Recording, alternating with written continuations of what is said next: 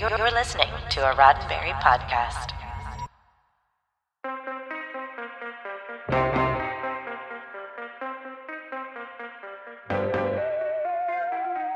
I'm Ryan Myers, and this is your SciFi5, 5 minutes of science fiction history for February 24th. With a long history of everything from Dark Forces to Knights of the Old Republic to Squadrons, Star Wars is as much a gaming franchise as it is a movie franchise at this point. But even though we began exploring that galaxy far, far away at the same time that video games were starting to become a thing, it wasn't until this day in 1982 that the very first official Star Wars video game was released, back in the day when Atari ruled the world. That's not to say that nobody had any ideas of how to translate Star Wars into a video game experience.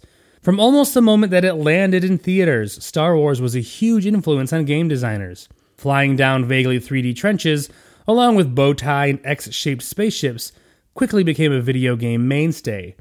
One arcade game, called Starfire, even mimicked the Star Wars logo and pitted players against TIE fighters and Star Destroyers without its manufacturer paying Lucasfilm a dime. It's worth pointing out that where video games stood as a medium with regard to copyright law was still very much in the air. Video game manufacturers frequently copied each other's work. It was the Wild West. But in 1982, Parker Brothers, a board game maker now venturing into the video game space with a handful of high-profile arcade licenses, snagged the home video game and computer game rights to Star Wars, and among its first releases was Star Wars The Empire Strikes Back, based on a major action scene from the movie. Players got to climb into a snowspeeder and take on a line of advancing Imperial walkers, trying to hit them enough times to take them down, or at least slow them down, and trying to avoid enemy fire. This game was also made available for the Mattel Intellivision. Though the graphics were simple, there's no mistaking an Imperial walker, even if it's made out of pixels, and the game was an instant success. In a moment, hot on the heels of the Battle of Hoth, gaming in the Star Wars universe becomes an empire of its own.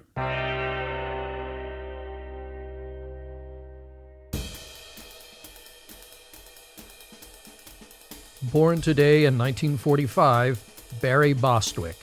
The versatile actor has easily moved between singer in Rocky Horror Picture Show, to action hero in Megaforce, to ex-president in FDR, American Badass. Early in his career, he even voiced a character in the English version of René Laloux's sci-fi animated feature, Fantastic Planet.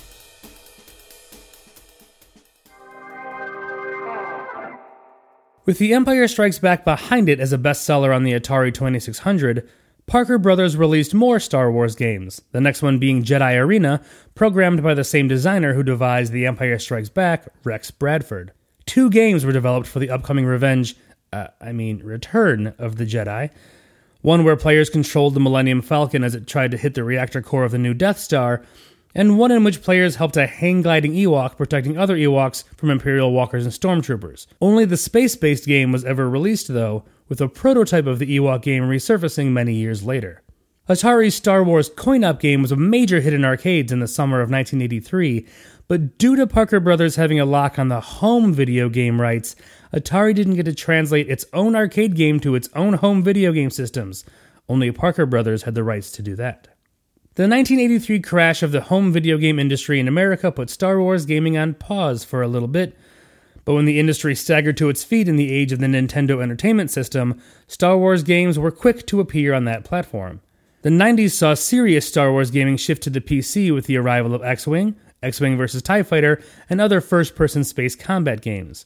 With their endless action scenes and high-speed thrills, the Star Wars movies are obvious inspiration for video and computer games in nearly every genre.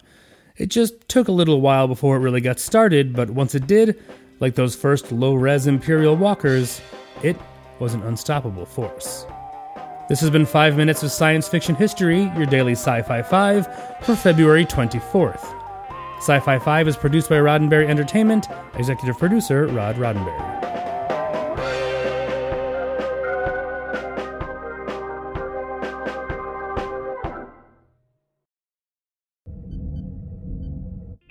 This is a Roddenberry podcast. For more great podcasts, visit podcast.roddenberry.com.